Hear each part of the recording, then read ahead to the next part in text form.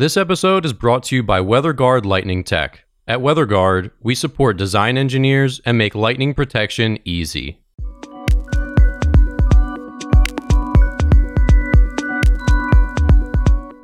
You're listening to the Struck Podcast. I'm Dan Blewett. I'm Alan Hall. And here on Struck, we talk about everything aviation, aerospace engineering, and lightning protection.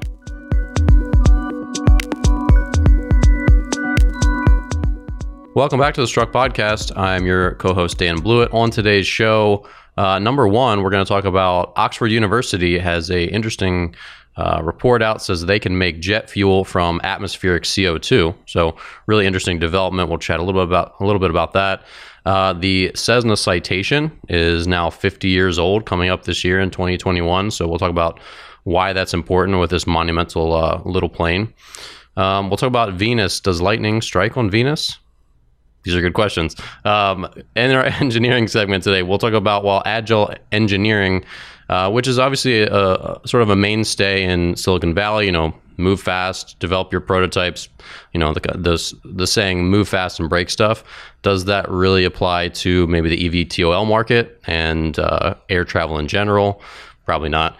And then lastly, in our eVTOL segment, we're going to talk about Elbit and a bunch about Lilium, which a lot of really interesting news in the news cycle recently with them. So Alan, first let's start with Oxford University. So they said they can use iron to turn carbon dioxide into jet fuel. What's your take on this? Well, there's been a number of different ways to make fuels from, and you see some of this on television, where they've used algae to make hydrocarbons or a catalyst, like in this Oxford study, it was a catalyst to create jet fuel. So there's a number of different ways to create hydrocarbons. The question is, is it cost effective or not? And at this point, the catalyst method hasn't been very cost effective, or has used some rare earth metals like cobalt to do it. This uses obviously a lot cheaper materials to do it, but it's an energy intensive process. Is it cheaper to do it this way, or is it cheaper to refine petroleums to get to the jet fuel? It's going to take time on both sides. I know there's a big push in Europe to make clean, quote unquote, cleaner fuels. This wouldn't necessarily be cleaner, but the carbon dioxide that goes into it is the carbon dioxide that comes out of it. So I guess it's carbon dioxide neutral, if that's an advantage. Yeah. But what's the cost, right? Airlines spend so much money on fuel right now. If you doubled or tripled that, you would put airlines out of business. A number of them would go out of business. Can't afford it. So there's a lot of more work to do there. It is a good sign, but when I see these, I always think, all right, there's got to get some scale to it and see if you can drive down the cost, just like Tesla's doing on like the Gigafactory for the batteries. They're going to drive down the cost because they're going to produce them at massive scales. This hasn't been scaled up yet. They're still in the laboratory. So you're at least 5 to 10 years away from having something real, and then another couple of years away before the certification authorities would even let you use it. So it would take a while. And is that going to be chased out of the equation by electric power, by hydrogen? Obviously, we talked a bunch about hydrogen fuel cell technology. You know, this being 5 or 10 years away from any kind of viability, is it even worth chasing? I don't think so, unless there is a huge cost savings. Like when they sat down and ran through what it would take to do this on an industrial scale, could they make it less expensive than hydrogen? I doubt it. Hydrogen will be really simple to make. We all know how to make it using electricity. You just break the bonds, and then you got hydrogen out of water. It's energy intensive, but if you have extra energy to use, the system to make it's not very complicated. And we all have a lot of history with hydrogen on the engineering side. So hydrogen is probably the easier answer. There's a lot of hurdles. And I think the one thing people don't realize is that the certification authorities and the engine manufacturers dictate what fuel you can put in your aircraft, right? Because there's a lot of risk with a fuel that damages the engine in some way.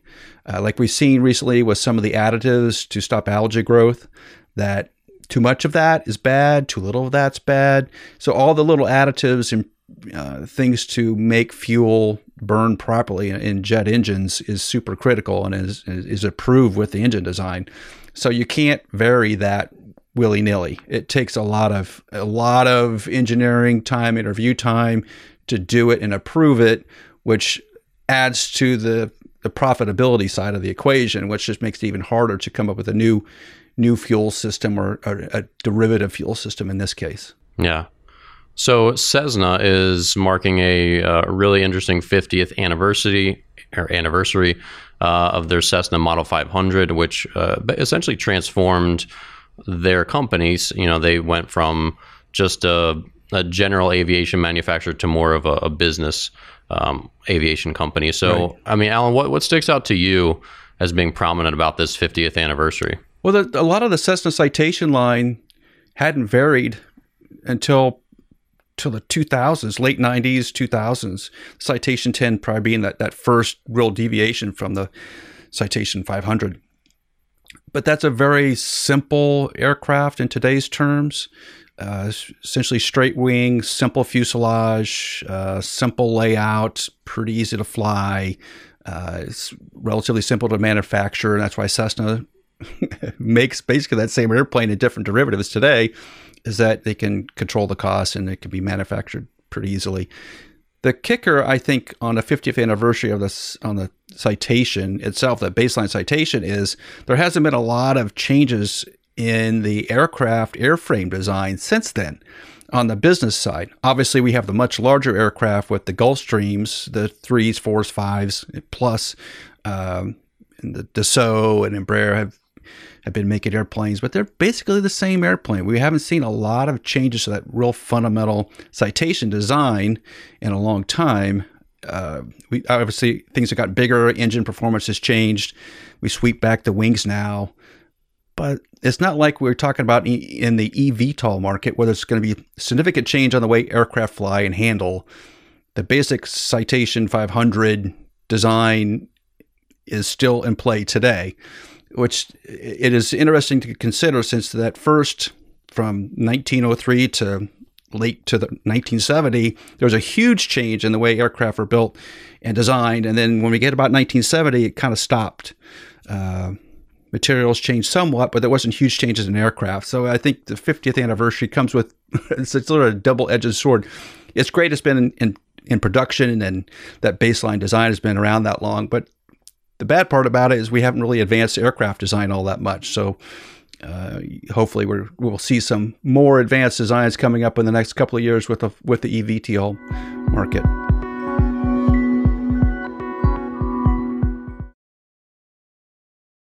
All right, so in our engineering segment today, we're going to talk about a pretty interesting article by Michael DeCourt. This article that he penned just last week or this week in January. He's worked for Lockheed Martin, the U.S. State Department, the Navy. He's been in IT for a long time with aircraft simulation, stuff like that. So his perspective in this article for Urban Air Mobility News.com was pretty interesting. So obviously with Silicon Valley, a lot of these startup companies, and obviously we've talked about the eVTOL market being heavy on startups who are trying to get their product to market. You know, if you listen to any of these stories, like one of the podcasts I really enjoy is How I Built This by NPR and Guy Raz. And it's this common ideology of like, hey, we just need to get a prototype out there, even if it's not perfect, even if it's kind of like a beta. You know, our first product testers are almost like beta testing it for us in the open market. You know, Mr. DeCourt here is arguing that that's not going to work with the eVTOL situation, because obviously, and Alan, you know this well, if there's one crash where one person's killed, one family, you know, dies, that's going to really set back the entire industry. And of course, there's a lot of other implications there. And he talks a lot about ground and air, just the chaotic nature of communicating between those two types of transportation as we try to introduce, you know, aircraft into our, you know, city centers, essentially. Right. So, Alan, what was your take on this article? Because it was really interesting. It was really well written, I thought, and brought up a lot of really good points. What's your take on Mr. DeCourt's article? Well, it first brought up the MVP process of Silicon Valley companies. I don't know if you've heard this term before. I haven't. The minimum viable product. Oh, minimum viable product, right? Yeah, for sure. I've heard that. Right, so yeah. just not the acronym. Right. Yeah. It gets tossed around. Well, we just need an MVP to get out the door. And in software, on an app on your iPhone, it doesn't really make all that much difference, right? The app may not perform as well as you would have intended it to, but it's functional. It's that first generation, get it out the door. Same thing happened with Macintosh and most computers today. That first product is never like the current generation. On aircraft, you can't really do that. You can't have a aircraft that sort of flies. You have to have an aircraft that has extremely high reliability. That's part of the certification of it. Yeah, look, only 1 out of 70 of these goes down. That's only like 1.5%. That's great, right? Yeah, that's 98.5%. It's an A plus in middle school. That's right. Yeah, that doesn't right. work. Remember when the iPhone had the problem with the antenna? You'd lose the cell phone coverage. If you held it, you were holding it wrong. Right, right. Yeah. And Steve Jobs comes out and just says, "Yeah, all phones are like that." In this case, you can't really have that, right? You can't say, "Well, Bob's aircraft fell out of the sky, so ours can fall out of the sky too." It's not like that at all. But that philosophy does permeate the engineering groups in Silicon Valley area. It's not very hard to see that term used and thrown about a bit. And if you watch Julie develop components, apps, software, whatever come out of Silicon Valley, even Teslas, right? Those first Teslas were not the most reliable things on the planet. So it does become a design philosophy to just get something out the door. And you really can't do that in aircraft because you're right. The consequences of having an accident or an incident are so high on the valuation of the company, you just can't afford it. So you really need to find people that have the right philosophy and the right design approach early in the aircraft design. Otherwise, you catch problems much too late, and it just costs you 10, 100 times as much to fix. This is why I always say one of the most important groups in an aircraft design are the system safety people, because they control how much and what goes into an aircraft to make it safe, make it reliable. They're looking at reliability. And if you don't have that, or you're not thinking that way, then the aircraft just is never going to get to, one, certify, and two, be reliable out in service. So yeah, there's a lot to say about the way you transition from one industry to another. I don't think that really works all that well. And we saw that years ago with Eclipse. Eclipse was sort of a Silicon Valley, Microsoft company in terms of the darling, right? Yeah. Backed by everybody important, right? Endorsed by John Travolta, and wasn't he one? I think he was one of their endorsers, wasn't he? I think it was Travolta or was Tom Cruise, one or the other. I think they were both there. One of the two, either way. Super A-list actors. And and we had DER Hector Del Aguila on the show, and he talked about, that whole thing sort of running out of steam and running out of money and it becoming a very chaotic environment. So sure. They thought they could design their own software system. Well, they did. The computers that flew that aircraft, they were going to design them, and they're going to design all the avionics at some point. That was the intention. Yeah, you can't do that. The issue is it meet all the reliability numbers? That's the hard part. And if in that case it didn't, so it struggled. It struggled for a lot of different reasons, but that was one of many that it just felt like they were making computers and not airplanes. It happens. Well, and speaking of that, in this article, one of the interesting things he suggests as the way forward is doing a lot of simulations, which kind of reminds me of any of these sci-fi futuristic movies like Blade Runner, where you see these flying cars. The movie The Fifth Element was a good example, where we need to actually simulate these eVTOLs coming and going while there's city buses. And obviously they're not talking about landing eVTOLs on the sidewalk. That's not what's in anyone's mind, but he's saying, look, we need to simulate with computer modeling, if we can, these chaotic environments and have outages and have, issues with communications. And we need to see what happens when things go wrong. Right. That seems to be what his big thesis is here, that we have to be really ultra cautious about figuring out what's going to happen before it happens. Because if we test it out in real world, And in my mind, as I was reading this, I was thinking, well, yeah, like what if an eVTOL is ready to land and they get oh no, you can't land, or something unexpected happens, and Right. You're between buildings and it could just be a catastrophe. Yeah. Flying between buildings is a mistake to begin with. And I think that there is when you look at the eVTOL imagery online, you see a lot of eVTOLs in places they are never going to be, because you're right, any slight wind shift or abrupt change to the aircraft performance could send it hurtling into a building or into a crowd of people, and that is just never going to happen. So it was an interesting article. It does seem like there's a lot that has to be explored, and I think that segues pretty well into our final segment. So we'll talk about Lilium last, because I know you have a lot that you want to go through here. But first, let's talk about Elbit. So their Starliner UAS is going to carry out environmental protection missions in Canada potentially, and this is like a similar to like the Predator that the U.S. Air Force has, right. That same kind of design. But Alan, what sticks out at you about this Elbit? And as an Israeli company, it seems like they've got some pretty good technology. Yeah, they have some great technology, particularly in the UAV drone market.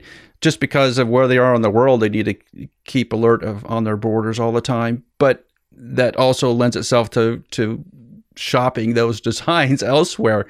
And there's been a lot more drone usage for Border Patrol in the United States and Canada and Australia. There's a lot of unmanned air vehicles out there. The second part is the sort of monitoring the climate with UAVs. That has also been around for a number of years.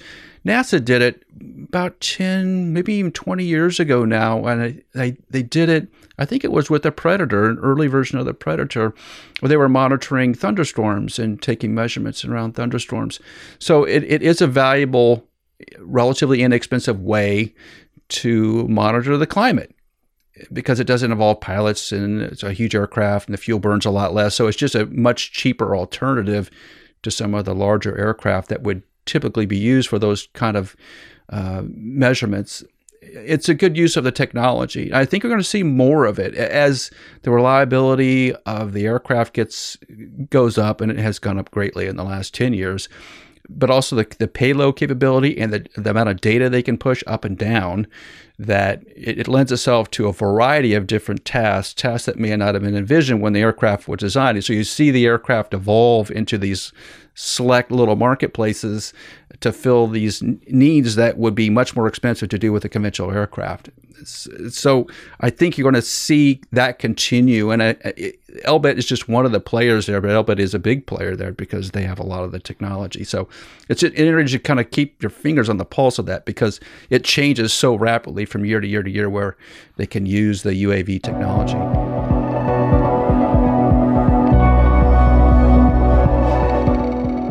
So moving on to Lilium, obviously this is such an interesting story evolving with them, because they seem like they're evolving into this darling, very well-funded startup. And we talked about Joby recently and the fact that they're also very well-funded. They keep a lot of their secrets close to the vest. They've also, published a lot of patents recently because they're on the move. Like they're pushing hard towards eventual certification. Right. And Lilium is doing the same thing. But what was interesting, so this story that you and I read on evtol.news, which is a great website if you're looking for EVTOL news, aptly named. But Lilium got a lot of bad press. I don't know if I would call it bad press, but some engineers in the German magazine Aero Courier and Der Spiegel, one of their big magazines, they had a bunch of engineers, 5 of them, basically said that what Lilium is claiming their EVTOL can do, it can't possibly do with the 36 ducted fans. Like the design, the power of them, it just doesn't add up that they can carry this payload at this speed. Like they're just sort of running the numbers with the data that's been released, and they're like, this doesn't look like it's going to make sense. Yet they still raised a ton of additional money after that publication released that. So, and then interesting news just in the last couple of days is that the CEO, Daniel Wiegand confirmed plans to take the company public. So lots to unpack here. Right. So where do you want to start first? Well, let's just start with the financial part of it and what is happening there. The going public is obviously a way to raise money, right? That's why you go public. Mm-hmm. It's just to raise cash to support what they are talking about, building factories. It's essentially it. It takes a lot of money to build a factory and get an airplane line up and running.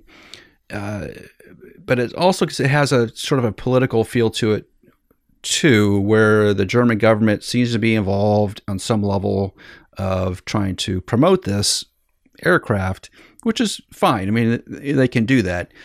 But there's always that sort of Theranos feel to it, where a lot of things are being said, but when you start talking physics and flight mechanics and ability to stay in the air for the length of time they're talking about, those numbers don't calculate.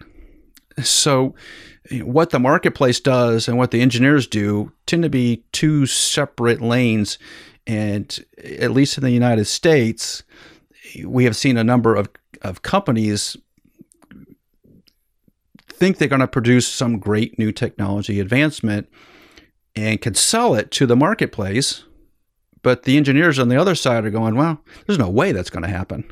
and so now we're into that sort of dispute. It's not really a dispute because Lilium isn't making it a fight. They're just saying that the engineers who did that analysis don't have all the information in front of them to make the analysis.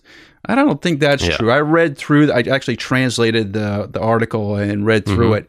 It's not back of the envelope kind of numbers. They've really done some digging into this, and they have to make some estimations, obviously, because they don't have all the information. But if you read the article, they're giving Lilium the benefit of the doubt. If there's a chance to give Lilium a benefit in the analysis, they do. And even with that benefit, they're saying the aircraft can only stay flying for about 5 minutes. And that, I think, rings true to me, that just the way that the system is set up and the amount of drag and whatever it's going to have, or it's not going to keep the aircraft flying all that long, because takeoff and landing eat up so much of the available energy in a storage battery, because essentially all your thrust that's equal to lift or the weight of the aircraft. So you're using a whole bunch of energy to stay aloft. Forward flight should be less energy. If you look at like the Pipistrel electric aircraft, you'll see those numbers.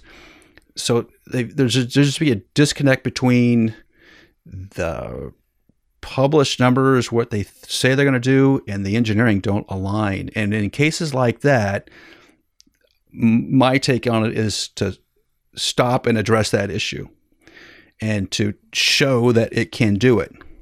But Lilium's not doing that, which I think is a little telling, because they should be able to say, here's how we're doing it. And if it has to happen behind closed doors, fine.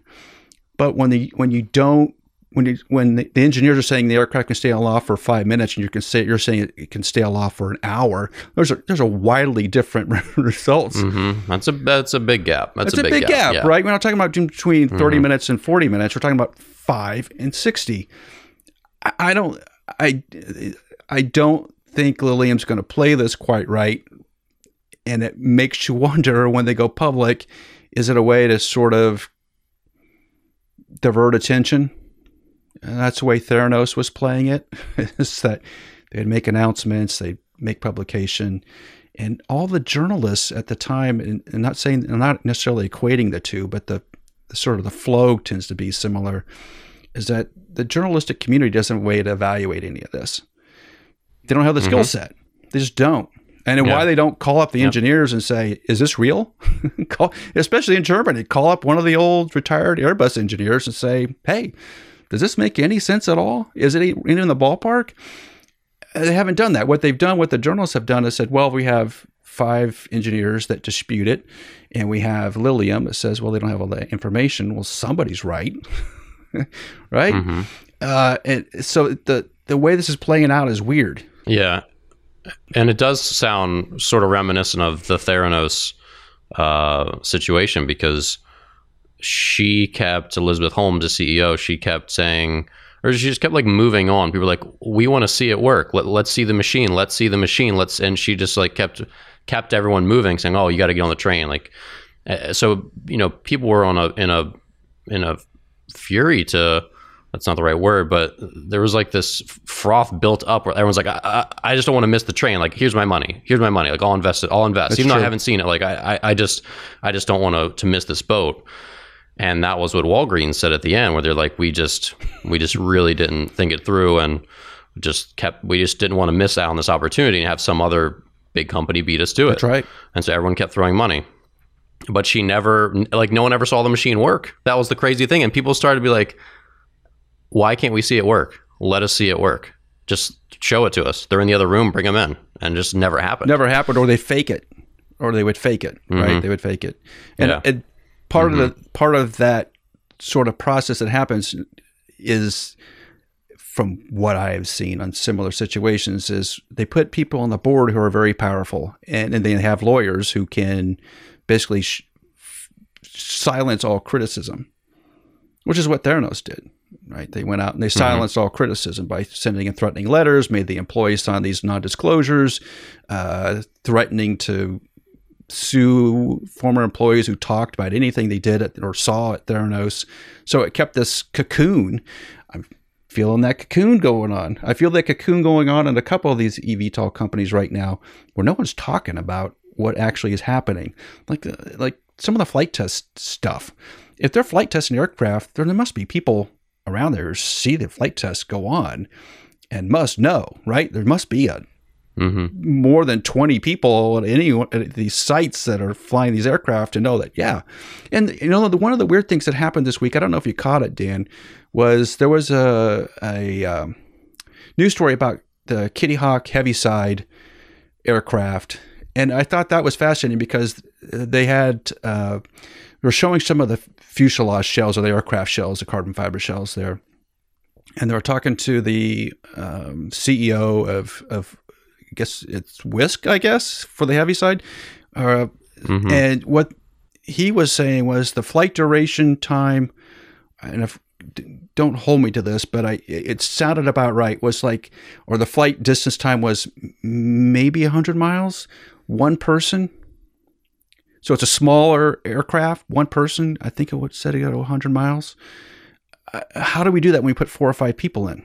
Right? Like when you start multiplying the number of bodies inside these aircraft, although the weight goes up, and then what do you have? Can you do 100 miles when you got 4 former people in the aircraft? I don't think so. Right? The math doesn't work. Right? So when I saw the Heaviside little snippets, I thought, wow, that's there's a baseline. And Pipistrel says the same thing, by the way. Pipistrel, if you look at their data sheet makes sense. You can actually run the numbers and go, yeah, okay, all this makes sense. We don't see those sort of things out of a couple of these larger eVTOL companies right now, and it starts to get worrisome. Yeah, and they might just be buying time. And of course, you see this with some of these consumer electronics, like we've talked about. For example, like I own an electric scooter. We've talked about it little bits and pieces, but if you read some of the specs on like these electric scooters, they'll say, it can reach a top speed of 17 miles per hour and go 12 miles on a charge, asterisk. And the asterisk is like, well, if you're 135 pounds, if you as one human are 135 pounds. So it's like, okay, well, I weigh 200 pounds. So how far does that get me? Right.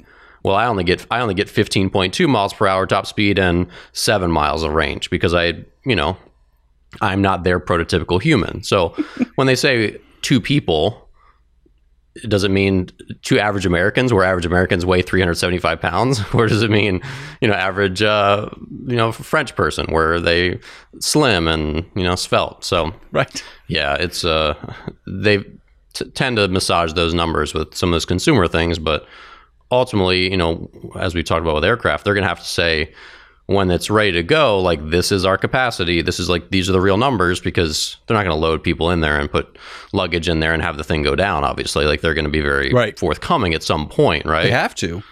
And as soon as they don't meet numbers, then on a publicly traded company, the value will collapse. If they're not anywhere close to those published numbers, it'll collapse relatively quickly. What has been bouncing around in the back of my head the last couple of months on the eVTOL market is the addition of a secondary power source. If it's not battery, if battery won't get them where they want to go, do they add a little turbine engine generator system that burns Jet A or 100 low lead fuel, or does it burn hydrogen or something to basically put a lot more energy storage onto the aircraft and get it to fly further? That makes it really starting to feel that way, because everybody's in hiding in terms of what the technology is. And if it's still electric, but there may be this hydrogen element to it, or there may be this temporary Jet A element to it until the battery capacities can get increased. Those are all possibilities now. And I don't think it defeats the purpose of the aircraft. I don't think it does that at all. But it does change. Because it doesn't have to be, it doesn't have to be electric. It's not like, this is going to, if it's not all electric, it's going to destroy the planet. It's just going to be another small, contributor to greenhouse gases and all that. Like, no one said these have to be electric. They're just doing it because that technology is getting pretty close, right? Right. And all aircraft go through that initial stage. Like we were talking about the Citation 500, when that was initially designed and certified way back in 1971.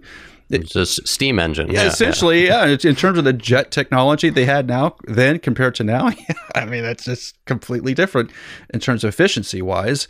Why can't the eVTOL market go through that same transition? I don't know. But one of the things that's starting to worry me a little bit is how fast takeoff needs to be, how little time they want to spend in hover, because it eats up so much power, and what that means in terms of the controllability, piloting aspect, because you want to go from essentially, to keep the burn down on the energy usage, you want to go from 0 to cruise flight as fast as you can. And the way that some of these aircraft are designed, Joby, Wisk, a number of them, is that the wings don't provide a lot of lift. They provide lift at cruise speed, and if that's the case, then your takeoffs and landing are going to be very exciting. They will be very, very exciting. Well, and the last thing I want to bring up is, one common, I guess it's an old adage, is they say don't attribute to malice what you could just attribute to incompetence, right, or stupidity, right? So with some of these companies, like obviously Theranos, that was a legitimate scandal. Like they defrauded investors and everybody. She didn't have the capability to make any of those decisions at all. She knew nothing about the technology. She was just like the front person, essentially. She didn't have a background in any of that technology. Exactly. But with all these companies, just because they seem like they're keeping information close to the vest, maybe they don't have it all sorted out yet. They might know, like we're just not right there. So we just got to keep this close. Even though we're getting criticized, there might not be any sort of like, might be anything perfidious going on, but just the fact that we feel like we can solve this solution. We know we're not right there yet. People have kind of figured it out in the public that maybe we can't meet some of these claims. So we're just going to keep it to the close to the vest until we can, because we really believe that we can do it. So it could just be something like that going on. I mean, with all these, they can't all just be. No, you just give them the benefit of the doubt, which I know you are. No, and it's just a situation where who knows what their internal process is trying to get all these solutions, which are all very different, just finalized and to do what they hopefully say they can do. But as you said, many of them probably can't do what they're claiming to do right now. And so they might just be in this situation where they're just like, oh man, we've made a lot of promises to a lot of people and this isn't working. How do we save face when we have all this amount of money? That's got to be a really scary hole to dig yourself into as a company founder, where you're like, I've told a lot of people this is going to work and it's not going to work. What do we do now? Yeah. That's got to be a terrifying situation. It is. I've been around a number of aircraft companies that have been through that process on conventional aircraft, and the discussion kind of goes like this. We put out published numbers, and what are we going to do? We're not going to make those numbers. Aircraft's too heavy. It burns too much fuel. What do we do? But those numbers are not off by a factor of 5, right? They're off by 5%, right? And then that's a big deal. I mean, that's sort of conference room staple throwing time. But in these cases, we could be really far off unless there's some other technology advancement that could explain how they're going to accomplish these things, because we haven't seen it. And all it takes is, I was having a discussion about this over the weekend. All it would take to get rid of all of this is a test flight. That's true. We have the ability to shoot a 60-minute video. Great. Fly the aircraft around in circles like the Wright brothers did back in 1908 or whatever it was. Just fly it around the field for 60 minutes and land it. That's all we ask. Let's see if this is really true. And that solves it all. But we don't have that yet. And it starts to worry me that we don't have that. Why not? We should have that. If you're really going to be able to produce this aircraft and deliver somewhat close to what is really promised, then all it takes is a YouTube video. That's all it takes. Yeah. Yep, that's true.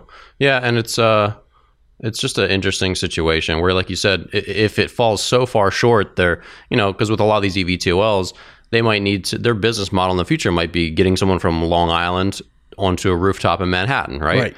And so they've got to make that, whatever it is, 42-mile journey to fit the business model. And if they can't do that, so now they're, they fall very short of the numbers. They can only make it 26 miles on a charge. It's like this whole thing collapses. So that's support for, that sort of theory of chaos, but also your point of maybe we just need to put another secondary power source in this so we can always make that flight. And then when battery technology improves, then we're good to go. But yeah, that's the big scary thing, is if they can't make that leg and fulfill their essentially that mission of short distance flights, then they've got nothing. I kind of wonder if the short distance flights are going to be of enough value to keep an aircraft company going. Uber Elevate closed because I think there's a reason why Uber Elevate closed. Obviously, COVID didn't help their overall business, and the automotive business isn't doing super well at this point. But at some point, somebody in the back rooms at Uber Elevate had to sit down with a calculator and go, this is possible. This isn't possible. What are we doing? And if we Uber are going to invest in this, then it's time to pony up and show us you can do this, or we're not going to be around anymore. I have that sneaky feeling that was part of the whole closing of Uber Elevate. Was a lot of these companies are promising a lot, but we're really far away. Right. And you saw that with Jaunt recently. What Jaunt has hooked up with a company to do what I'm just talking about, basically provide a secondary power source to their aircraft to extend the range to where they can be a value proposition for sort of those medium length flights, those 100-mile flights. The reason Jaunt's doing that is because batteries won't get them there today, but they may in the future. And overall, the whole system is a lot more efficient than aircraft we use today, and it costs a lot less to operate. What's the problem with putting an additional power source besides the added weight? But what's the difference to putting a smaller additional power source that burns some sort of hydrogen to extend the range? I don't see that stopping the marketplace, but boy, oh boy, it sure is quiet right now. All right, well, that'll do it for today's episode of Struck. If you're new to the show, thank you so much for listening, and please leave a review and subscribe on iTunes, Spotify, or wherever you listen to podcasts. Check out the WeatherGuard Lightning Tech YouTube channel for video episodes, full interviews, and short clips from the show. And follow us on LinkedIn, Twitter, Instagram, and Facebook. Our handle is @WGLightning. Tune in next Tuesday for another great episode on aviation, aerospace engineering, and lightning protection.